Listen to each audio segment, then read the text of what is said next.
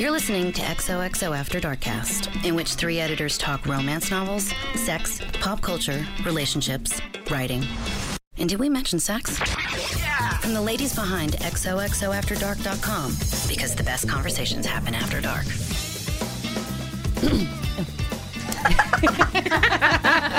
Leave that in, Pat. No. Welcome back to another exciting episode of XOXO After Dark. I'm like .com. Yeah. Darkcast. No. Anyways, we're back, ladies. I've got Abby. We Kate, are sober. And sober. And Too Diana. sober. Yeah. Yay, Diana. And our lovely Pat, as always, for another episode. And this one's going to be featuring best-selling, USA Today best-selling author Meredith Duran, who is my pride and joy in all things. And we're going to be talking a little bit now and later about ending a series. I think We never haven't talked really about that before. Yeah, I don't think we have. And that's a really hard nut to crack because you got to It pull a is lot of stuff together, right? hard. And you never say never in romance Right. or in most things. Right. If it ain't broke Right. and you make a lot of money on it, you don't fix it. Witness that Big Little Lies season 2. Yeah, how are they Exactly. going to do that? I don't know. I did see that Adam Scott signed on, though. Very important to me, personally. What? Scott? Adam Scott. Oh, Adam. Oh. I The was love of that my life. guy. That's right. Although Guys. I don't really like. Isn't him he in the that show. husband? Yeah. Kind of creepy, but whatever. No, by the way, I loved him. He was my favorite. And I think that she did not appreciate him properly. But then he was like ogling the teenage daughter a little bit, I think. I feel like we were supposed to suspect him of maybe having untoward thoughts. It doesn't I matter. think we were I love supposed to him. suspect because he got violent with the ex-husband, which was stupid. Which I was into. I was totally into. Just me. Okay, good. No, totally into it. Because, by the way, why does everybody think he's weird? How about I liked him. He was a Kick-Ass? nerd. Exactly. dorky. Yeah. I loved it.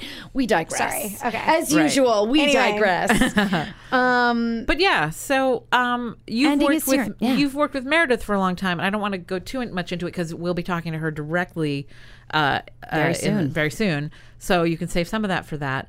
But you have worked with a ton of authors of series, some still ongoing, some that have a beginning, middle, and end. How do you, as an editor, advise your authors when it's time to Close to up close shop? it up Yeah. and do something new, or when you're like, nope, we got this thing is still rolling? When the stories don't feel fresh anymore, when we're retreading, when you're not giving characters their own individual path, you know, and I know that sounds silly, but I really do. When my authors lose sight of who this person is, and we refer to them as persons, Right. like, who is this character? What do you want to achieve? And it's the same thing as the protagonist in the last book, then we've got problems. When you're treading the same ground. Yeah, if it doesn't feel fresh and it doesn't feel like something different, because it's really about giving the reader another satisfying experience. And one of the frustrations I've always had in especially the romance genre is people like the same story. Like, no matter readers what are you We too. always joke about like do the same but different, but it's true. No, they really do Yeah. like the same thing. And I was never that reader. Like, did I like something set like in a trope. Scotland? Yeah. Yeah. And I mean, do I like, you know, and we'll get there with Meredith, but, you know, fake death, you know, or presumed dead. Right. I like that trope, but that's the only thing I like about it. Like, I don't like the same Every book can't be. Duke Right. in the same ballroom. Like, it's so lame to me. Like, I don't even read Regency anymore because I feel like it's so retread. It is so difficult to It's so do it. it kind of well. makes the gems stand out more because It really does. I remember when I picked up Sarah McLean for the first time. Oh, yes, I was you love really her. kind of dry on Regency because there was a lot of ballrooms. I was like, okay, I get it. And then when I picked her up, I was like, oh, Yeah. this is reimagined. Yes. So you do know when somebody breaks Special. it out. Yeah. And I think it goes back to the writing too. Totally. But it's really about, again, retreading. Right. When And you're not doing it yeah. well. Sometimes And- this. sorry. Oh, I was like reaching for my purse, which is over the room, but there's a romance in it that I just stuck in there today that I'm like, oh, I'm gonna read this. I brought And- home a fun read too, a galley from The Yay! Office. This one was sent to us by Avon. Yes. Actually, What is it? It's called A Princess in Theory. Oh yeah, the Alyssa Cole. Yeah, the Alyssa That Cole. one is getting such. It is good getting a buzz. ton of She wrote. They wrote about it in the New York Times Book Yes. Review. Yeah. Yes. Did you And finally read that piece that I EW.com. was like enragement? No, but I don't know. I can't remember, so we'll have to talk about that. But it's up on .com actually as of this taping. I used it as the kickoff for a list of favorite surprise You're a Princess books. Ooh, because that's fun. I am still a sucker for like the Princess Diaries, and I kind of like you're just ordinary, and suddenly you're like, you have a tiara now. Let's go. Who doesn't dream about that? But it was, I picked it up and looked at it, and it Markle. really, exactly. Faux show. Oh my God. It's the issue of our times, ladies. By the way, I need to get on that wedding. It's soon. It's in May. I feel very Yes, that's soon. out of touch. Is it as good as I hope It's going to be dream it good. is? Yeah, it's good. It's good. And it's they good. did invite the Obamas. Yes. They did? Yeah, against Sweet. all protocol or whatever. Oh, well, yeah. Why? Right, it Why made is their that best. against? Because they're not inviting Trump. So? But he's Because the that's not president. protocol. Yeah. He's supposed to. Heads of state. But he's Well, like and the technically they second didn't have son. to because he's the second son, so they were given more freedom. But it's still an offense to invite the former president and not them. And they were like, "Screw you!" and start winning.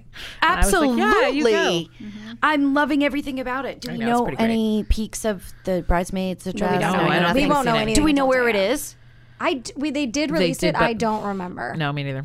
Sorry, I think it's not appropriate that we talk Westminster. about It's not Westminster. aristocracy Yeah. for this episode. Right. I was like, I'm not as So boned you up. grabbed that. Why?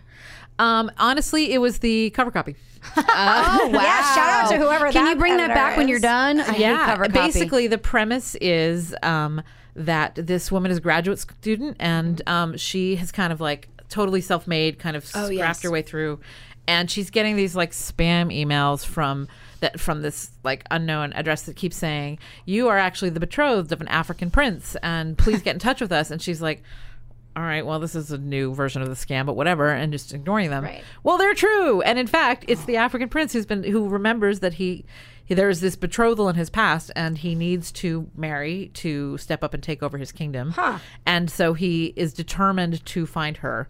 And he ultimately, when she doesn't answer the emails, he comes to New York City. Oh, to look I would for read her. this for And then sure. it's like a Prince and Pauper thing because they meet, and of course he's like super sexy, and she thinks he's a cater waiter, basically. By the way, how'd they get betrothed? I don't know because that was not in the cover copy. I That's assume it's adorable. explained, I was like, how right? does she not know this? It was like in childhood or something. yeah. you Yeah. know? And He's so a waiter. so basically, well, he poses to try and meet My her, fair and so lady. she thinks he's just like kind of a broke, very broke Coming hot to guy, America. and they're gonna have this Yes. relationship. And then he's like, "How do I tell her?" Hey, funny thing, We're engaged already. Also, we're engaged, and how do you feel about doing graduate work as princess? And I don't know how she feels about it, but I look forward to finding out. Oh, so fun. That sounds adorable. And So it's I'm going to be excited. rainy all weekend. So And you it's might gonna be as well. rainy all. Is it weekend. raining all weekend? Yeah, pretty much.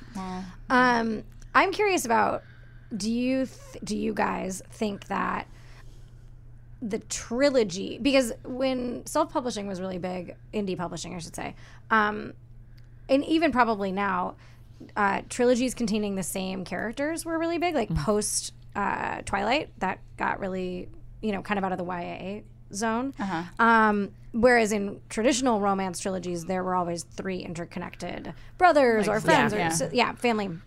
And in things like Harlequin series, they're just ongoing families or dynasties or towns or things that are all connected, and so that the reader knows what they're going to get. But like, I know that I, as an editor, am less inclined to series now than I was when I started editing. I find that I want to do a lot more standalones. Like, do you think that that's the industry at large, or do you think that's just personal preference? Or Little about if I like a world, I like staying in the world. So I I never want to go back. I kind of embrace the whole, it's a community, and you see a couple of like familiar cameos, but it's a new couple. I do not care for Same couple over I a think bunch it's of always books, which just was so a very drawn kind out. of new adult boom trend. Right. And that, because I feel like you always, like you say, you always run out of story before You kind you're of don't book need 3. the middle book at all. Right. And I'm like, yeah, we get it.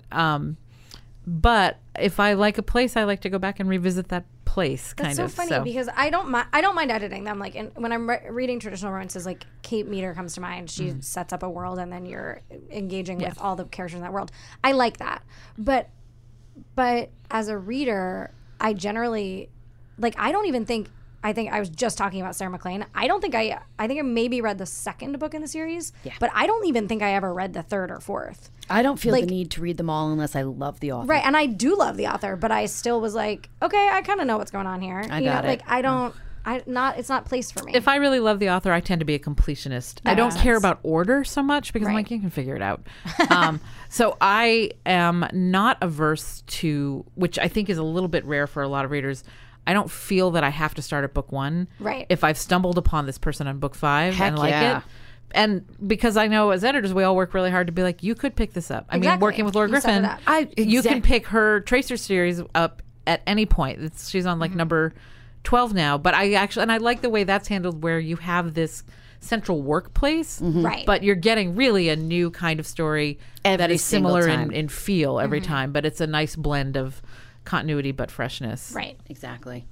Well, I think maybe we should see how Meredith does it better. And, I think she does it the best. Is this third in a trilogy or was it longer than a trilogy? Well, I didn't want to say it, but I will now, I guess. I hate the whole idea of a series, but this is the rules of the Reckless series, which in my world, which I hope I'm not giving anything up, is it's just they kind of all exist in one place together. Okay. Like, it's not like brothers. They're all standalones. Okay. Sure. This one. But the ton was small, right? Yes. Everybody knew everybody. It was just an All-Max or whatever. So for me personally. But how are they related, the characters? Well.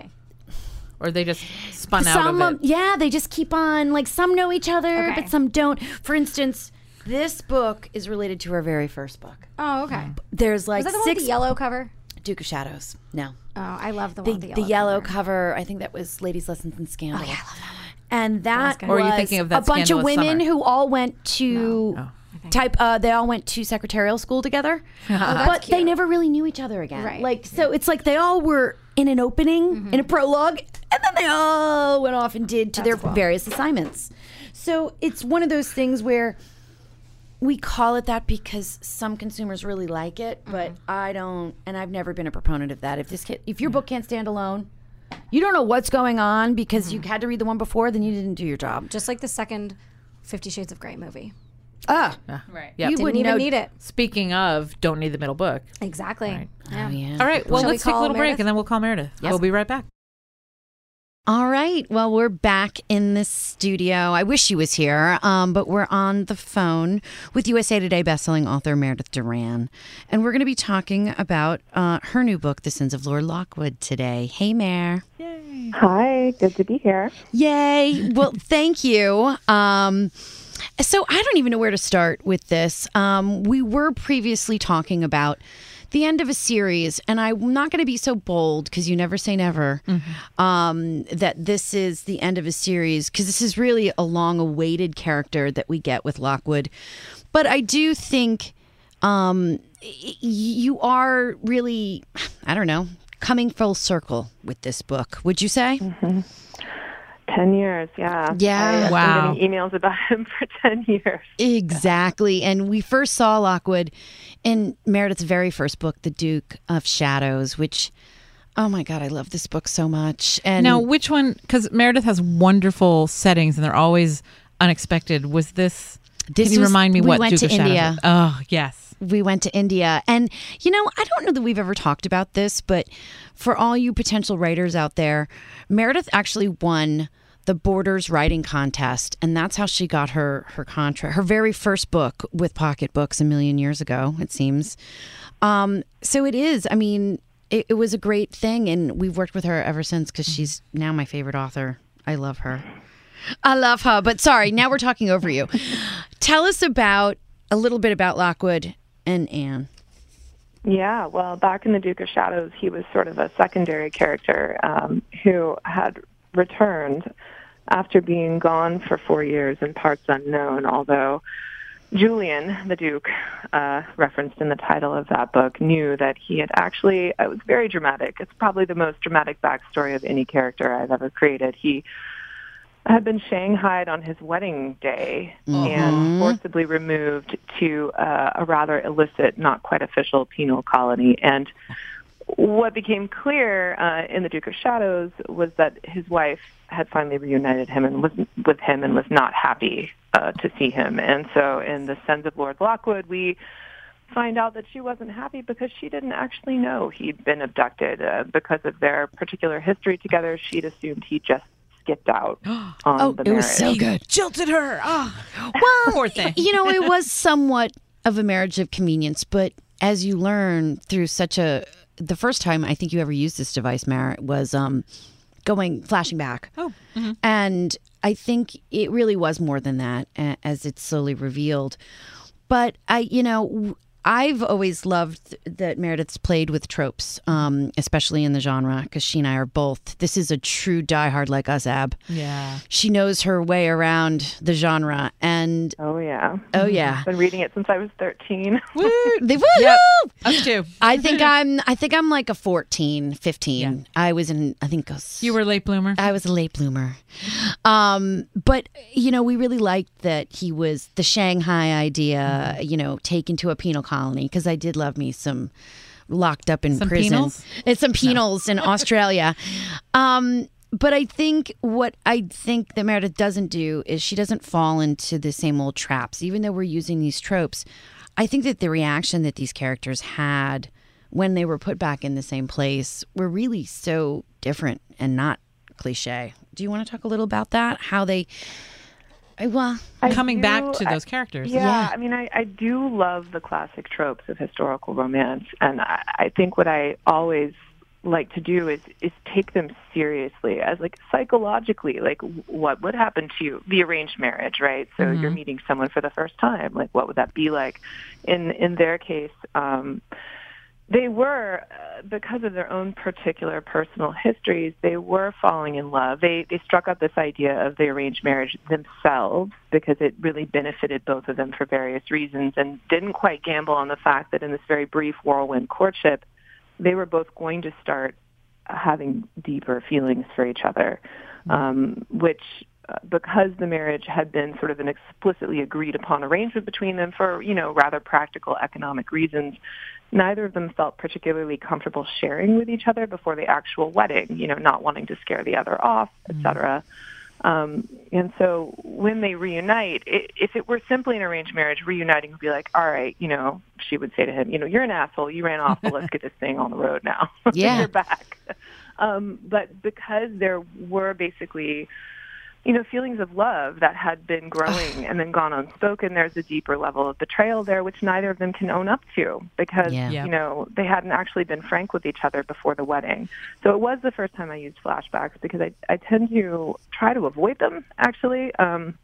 It's like I think really deeply about a character's backstory. I really need to. I don't plot by plot. I plot by character, understanding what someone's greatest fear is, where that came from throughout their youth, and then figuring out how the other person can inadvertently hit that greatest fear on the head. Exactly.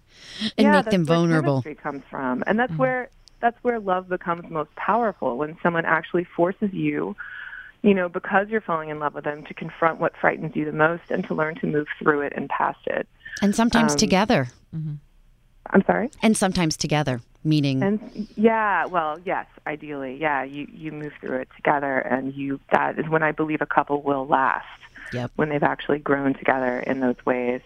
So there was a lot that had to be sort of established when they reunite, because, man, talk about a storm cloud of emotion. Not just anger, but also incredible desire, like a fear of the fact that all of those feelings of love are still there. And how can they be?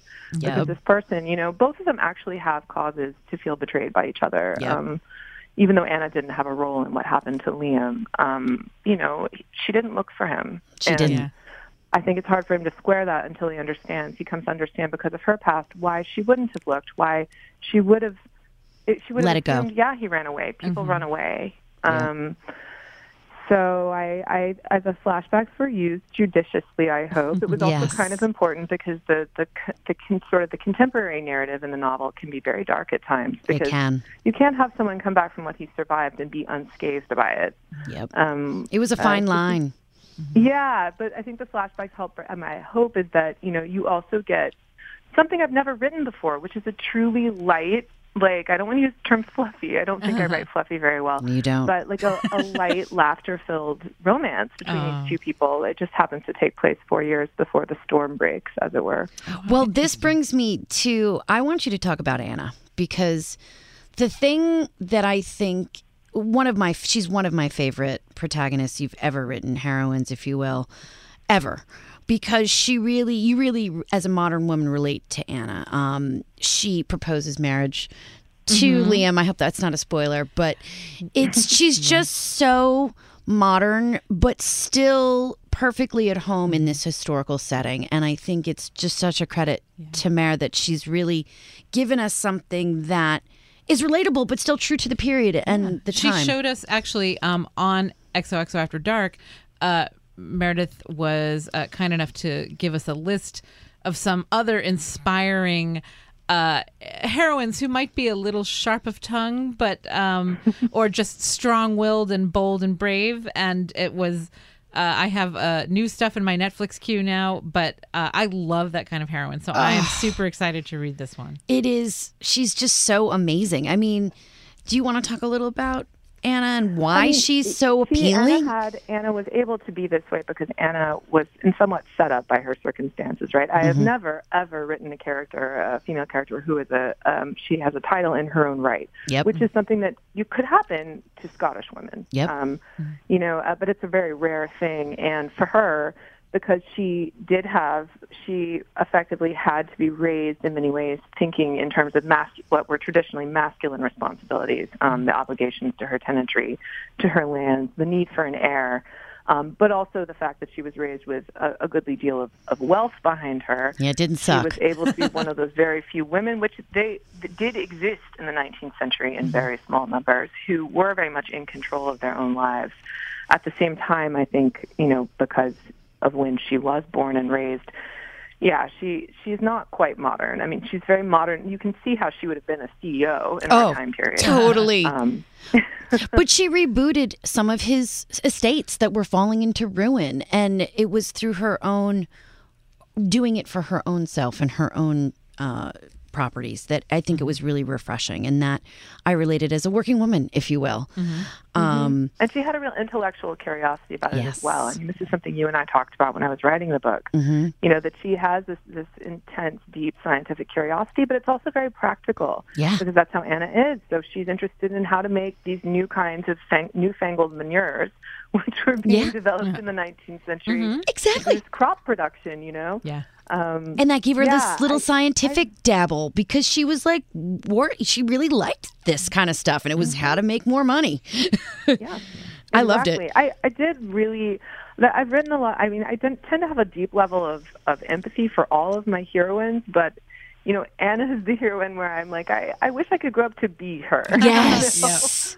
A lot of them are quite talented and smart in their own ways, but I actually found her a little bit inspiring when writing about her, because she had a very firm sense of who she was. And I think what I liked most about her was that she was never going to doubt herself. And that becomes very important when she, again, spoilers, she finds out what happens to him. And I think some of my other heroines be like, whoa, and would have to work through that on their own. And she was like, okay, we're going to fix this. She was very proactive and very self-confident. And she did obviously have some vulnerable spots because of her own personal history. But I dug her. Oh, my God. She has squad goals. She is amazing. And I've never had such a real visceral response to a scene when they have you think it's going to be their happy ever after, because they've had this, emotional connection and, honesty. And the morning after is a shit show. And it is, her reaction to it is one of my favorite scenes that I think Meredith's ever written. It's just so good. I mean, is it like that bit where you're like, oh, I exposed way too much and now I'm like, backtrack? Well, yes. And he does the typical thing. And she's like, no, really? Yeah, trying to upset me and, piss me off. And she's like, I see it. And we're not going to play that game. And she's like, we're going to talk. Nice. And by changing the conversation away from what happen to him to a practical, as Meredith was saying, Anna is practical because she's had to be. And I think it's really interesting I've never seen it before. And that's what I love coming back to a Meredith Duran book over and over for. You get things you've never seen before. Really. It's really important to me that both the hero and heroine, if they don't start out this way, they end understanding that they are true equals. And I feel like that scene was probably the scene in which of all my books I have characterized them going to toe in a situation where I myself might have been tempted to back down. Because his darkness is a little frightening in that scene. And she's just like, yep, I'm looking right into it. I could be afraid, but no, we're going to just I'm just going to roll through it like a steam train. She is. Yeah. And she does. I love with when you can create a couple that has such intensity and such darkness that they have to work with. Because one of my favorite moments in the arc of a romance, of any romance, but it feels better and more in this, is that it's often a small gesture where the halves of the couple, they recognize, it's the sign that they truly know each other and are together. And it's often something in the historicals where the Lord, who may have been either a little emotionally dense or something is going on, he makes some choice or does something because he knows it is what his partner would love or want, or it's either the perfect. We talked actually in an earlier episode, not about a Regency romance, but when we were talking to Julia Sonneborn, the author of By the Book, that the hero in that book gives a perfect gift for that particular heroine at the end, or does there's a gesture that shows, and it's the moment of recognition is almost like the purest expression of love together, and it's so good when they're dark and broken first. Exactly. Well, I think Anne decides to really understand him and accept him for everything, and I think it's from that moment on, and he can accept and love her and himself to a certain extent, that they truly do find their happily ever after. Yeah, I think that basically what we're all looking for, the true sign of an extraordinarily healthy relationship, is we're all afraid that there are corners of us that can't be loved because they're not great corners. And I think that dark moment is often when those dark corners get shoved into the sunlight. And so what becomes so powerful about that moment of recognition afterward is that, yes, I have seen that darkest part of you, and I love you. And then that's where, when people talk about romance as though it's an escape, I actually think what it is it's a dramatization of something that we all have to live through on just a larger, than life scale, when we are finding the person that we will be with forever, that will make our lives a more whole and rich and affirming experience. Absolutely. And, I agree with you. People are like, it's an escape. I always read it for, no, I would want someone to love me this way. It was always a future aspiration, if you will, versus an escape. I didn't dislike my life. I just wanted that. Right. And it's also educational in some ways. I mean, we started reading when we were teens, and one thing I came away from at a very early age was a pretty high expectation. Yep. Absolutely. Well, I've met your husband, and you did good. Good. I know. I did good. You did real good. If you read my earlier novels, if you noticed a change where my heroes became even more incredible. Exactly. Even more accepting. Ooh, sorry, I just unplugged myself. Even more wonderful and accepting. And, Mare, I don't know that you've ever met my husband, but he is similar to yours in the sense of we did good. We did good. And, you've never met Gordon, Abby's man, but I did okay. She did good, too. Yeah. And I think that says something about us as readers. Our bar is high, and it should be. Yeah. So romance is not an escape. It's a map. Exactly. It is. It's a map that tells you don't need to be perfect to find someone who will appreciate every part of you. Yeah. Absolutely. Well, I think, honestly, on that note, I don't even know what else to say. No, better. I think it's obviously time for true confessions. Poor Meredith is like, what is happening right now? She's done this before. All right. Or she's done this before. I know, but these I are think different we questions. questions. We did. So we're going to start off easy. How do you prepare? Oh, no. How do you take your coffee? I take it black with stevia. Oh. That tracks. That feels on brand. That does feel... No, actually, I don't know. Yeah. No, it's a recent development. I used to use heavy cream. Yeah, yes, you should. No, I was because that's how I take it. I was like, after this interview, I was like, oh no, she takes her coffee black and strong. She doesn't shy away. No, she's no, because I like want to be Meredith when I grow up. We were just talking to another guest in our last episode, and Kristen Harmel, who's fabulous, and it was one of those things where it's like, I want to be her when I grow up. And I'm like, I want to be Meredith when I grow up. But anyways, where do you, or how do you prepare to be creative? What is your ritual? And do you have one? No, my ritual is to like isolate myself and become a hermit with my Alpha Smart Neo, which disconnects me from the internet because I'm a huge internet junkie, and to surround myself with books full of like incredible prose. And basically when I'm writing it, all I'm doing is I'm writing and then I'm like reading fabulous fiction. Really?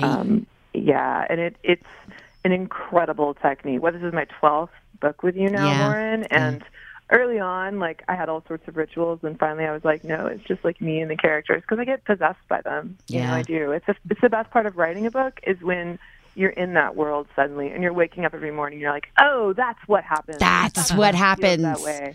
And she has a lot of false starts, too. I mean, I don't even want to think about all the different pages in a garbage, and it doesn't even work that way anymore. Right. But it frightens me on a level. When you say you all you do is you read fiction when you're not doing the writing, do you have to choose a particular different genre, same genre, like very literary fiction? Is it what's no, I read pretty widely. I'm pretty omnivorous in my reading, but I will tell you that when I'm really, really stuck, what helps me is going back to just some of my favorite Judith Ivory books, because she loves her Judith Ivory.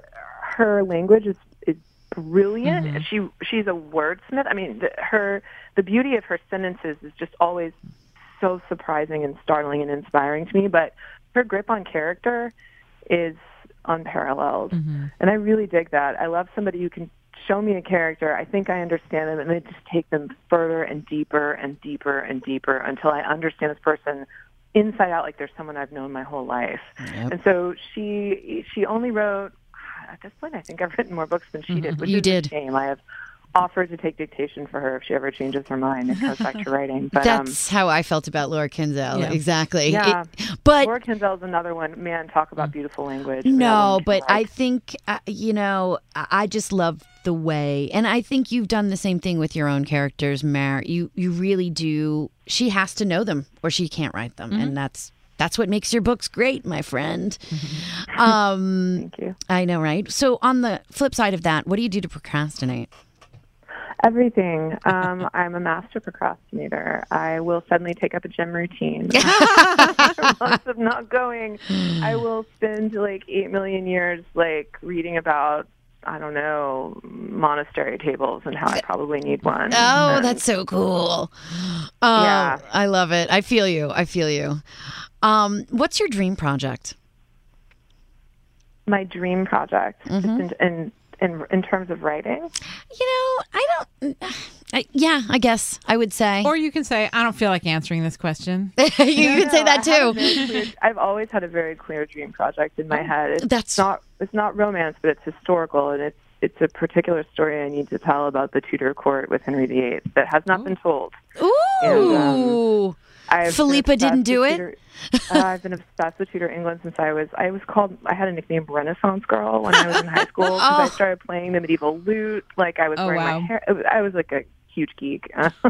Oh no, that just makes you cool. I love that. Well, that actually is fabulous to hear because I love that you were like, no, it would be Henry VIII saying England. It would be Tudor. Would it be Henry VIII? No, she can't tell it here. She has to write it. No. I just was curious to which generation of Tudor. That's all. I have a very like well-developed theory, and I've done a ton of reading particularly about Anne Boleyn and Jane Seymour, and like it's an interpretation that's not out there, but there's nothing out there in the historical record to disprove my theory, and I just think it would be very interesting. I know there are enough Tudor geeks out there like me that would probably find it thought-provoking at the least, and plus, I'm obsessed with Hilary Mantel's Tudor series. But I'm also so not good. happy with her treatment of Anne Boleyn. Oh, Fair enough. time to clap back. Time to do an intervention, as I say. Exactly. The Anne Boleyn narrative. Love it. Reclaiming Anne Boleyn. Exactly. She was given. She was done wrong. And so was Jane Seymour. That's all I'll say. I agree with that too. What do you do to overcome I don't think you've ever had this. Never mind. I'm not giving you that one. What have you learned from failure? What have I learned from what? Failure. Failure. Sorry. Oh, Lauren, you've seen my failures when I send you 300 pages and we're both like, this needs to be thrown out. I know. I was like, I don't get it. I wouldn't say get it, but I know when I read for pure pleasure with her that she's got it. Right. And sometimes I'm like, I don't get it. But I think you've already actually said what I've learned from my failures, which is that I have to have an iron grip on the characters 100%. before I can tell their story. Exactly true. Because I'm not a plotter. Every plot I've ever outlined, the only thing it guarantees is the book won't get written that way. Honestly, it's true. She's made herself crazy. Oh God, the times. It makes me so upset. But anyways, last but not least, what's your favorite romantic book? I would have to say it's Judith. I give the same answer every time. I'm so boring this way. Judith Ivory's Bliss, which is about an ether-addicted failed sculptor in like Belle Epoque, France, and the American ingenue who is overly intrigued, and it's not a good idea to be intrigued by an ether-addicted sculptor, but somehow, despite dealing with them with a degree of psychological veracity that stuns me, Judith Ivory made it into the most romantic story on the planet. Oh, that doesn't surprise me at all. And I love you for being consistent, because as am I. I always say the same book, always. And it's about a duke who has this. Oh, it's Flowers in the Storm by Laura Kinsale, because who can make. Another book that should not have been possible to make work, but possible. Worked brilliantly. What duke can have a stroke and be a hero? It just is not possible, but she did it. So I'm with you, sister. I'm with you. Well, everyone, make sure you go out and get Meredith Duran's brand new book, The Sins of Lord Lockwood. I can tell you that before it published on Tuesday, or last Tuesday when I think this is airing, I actually reread it when I got it hot off the presses because I couldn't stop myself. And that's a testament, because editors almost never, by the time the book is an actual book, I never want to see it again. We read it 18 times. Exactly. It's done, I reread it, Maren. That is not a lie. I reread it. Oh, and this is what I'll end with. The pages are bent, I can confirm. Exactly. But I also made my stepmother has a book group in Florida of about 20 women, and I happened to be there when I was home visiting. And I went to her book group, and they were like, what should we read next? And they were like, what do you recommend? And I'm like, I just reread one of my author's books. You don't have to pick it. I'm just going to tell you what it's about, and it's amazing. And she's a wordsmith, and I worship the ground she walks on. And they're like, done. Mm-hmm. So they are all reading The Sins of Lord Lockwood for their next book club. Amazing. Awesome. If they decide they want to interview me, let me know. Oh my God, that would be so cool. that might have to happen, but I'll let you know. I would love that. Oh, you're the best. Well, thank you for joining us. And again, Sins of Lord Lockwood, you won't be disappointed. Thank you again for joining us, Meredith. Thanks, Meredith. Thank you for having me. It was great to talk to y'all. Bye. Bye-bye. Okay, well, Meredith is the bestest. Oh my God, I love her. You guys have a very nice bond. Oh, and in honor of the adventures of Lord Lockwood, I have planned a game for us. It is a guessing game that I have tried to do sort of in the vein of a blind item. Because Lord Lockwood was sort of missing, presumed dead, I have found some famous people who faked their deaths. Ooh. And you have to guess who they are. Okay. And I have tried to pepper the description with little clues, and I've tried to keep them pretty famous. So I'm doing my best. See if we can do this. I could not link them to romance in any way because Wikipedia was not so That's fair. Kind. No, or romance people don't need to fake their own deaths because they're happier. Oh, I think that's it. I agree. All right, number one, first hand up will get the point, or the first one to get it right. I will ask him. We will shout. This man apparently decided his lady wasn't the one that he wants when he faked his death as an accident at sea. But 11 years later, he was found enjoying some summer loving in Mexico. I don't know. John Travolta? No. I'll give you Grease, this though. one. If you can give me the famous connection, you don't have to get this particular Grease. guy's Frankie name. Valli. Grease is the connection. Who are the humans that I am talking about? One of them is a famous person. Who Is it the director? Who is the lady that this guy faked his death to escape? I don't know, but I know that lead they of were in Grease? Mexico. Yes. Olivia Newton-John. Olivia Yes. Newton-John. Sorry, that goes to walked Diana. you there. Her husband was found? It was her boyfriend. Yes, he was found 11 years later. He had got that faked his victory death. on They my thought he was back. lost at sea. And she like grieved, and it was public and everything. And then it was found not that long ago. I thought he was dead. I didn't even know that. in had Mexico. That's crazy. happened. Are you really going to give Diana that point? I am. Yes, she said it first, she really girl. did get it. Look, and you not were only sitting on that, Grease. You couldn't come he up with fell Olivia off a Newton-John. cruise ship, if I'm not mistaken. I'm spitting. I thought you were talking about Grease the country, so I was confused. No, you right. don't win. All right, There's that's fair. right. 2 more chances. 2 You more don't chances. win. There are points Go, go, yet go. to win.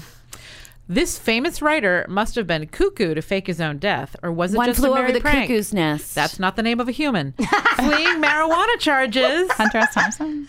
No. Who wrote One Who Flew Over wrote the that? Cuckoo's Nest? Well, the first of you who can remember is going to get this point. How about the first who can He Google flew, it? he flew south of the border to ditch the cops and sip on some electric Kool-Aid. Oh. Electric Kool-Aid acid test too. That is also Yes, the name of a that's book, but him. not a human. He's the guy in the movie of him. Hunter, not Hunter Thompson. no, think Las Hunter Vegas. she already Thompson. sent, but you're both Hunter S. wrong. Thompson. I said It is that. not. It's not. No, the Leaving Geek and Hell's Electric Angels. Kool-Aid acid test I even have. Yes, and Cuckoo's Nest. You are absolutely right on who this person is. It's not only Philip one. K. not Dick. Is Stanley it 3 Kubrick. names? It is only 2 names. No, we they don't know both it. begin with It's the same some initial. If I stupid tell you it name. starts with K, I have them. Ken. Ken Kesey. There you go. Oh, I never would have gotten that. All Do you right. know it? Thank Ken you. Kesey. We'll give it. Right again. I don't. You don't get to. You guys only gloat that much because I don't get to go You crazy don't get on to that gloat one. on that one. No. All right, last one, Kate. This is your chance Let's to tie hope. it all up. Oh. I don't think this is the one you're going think to tie she's it up buying. on. Because this was the last like famous person that I had even heard of that I Oh, could do. no. I'm sorry. Let's get ready to rumble as we tackle this next one. Take your seats in the wrestling ring. Hulk Hogan. No, but good one. It's Don Rest- White. Don. Who's No. the guy I with know the who you're hair? thinking of, but it's not him anyway. Don Don King. King is who you're thinking of. Thank you. This wrestler turned announcer said farewell to his character by stepping into a limo that exploded. What? WWE Punisher. fans were feeling pretty raw after that until the show came clean and Savage. admitted it was Randy the storyline. Savage. The Rock. No. What other wrestlers are Is there? it the Executioner? Is it Taz? We are That's in Taz's hilarious. studio. It is not Taz. He is not a current wrestler. It moved wasn't into Hulk announcing. Hogan. It He was in wasn't announcing. Was he Roddy Piper. No. The key it here is Andre the let's get Giant? ready to rumble. Rumble. Yeah, I know who that guy is. I can see his face. That's why I Right. went Don King because No. it's like the announcer. That guy is. Oh, I'll And never get he's this. never get he's like this. a high up in it. I don't think. My dad would get it. What is it? McMahon? Yes. What?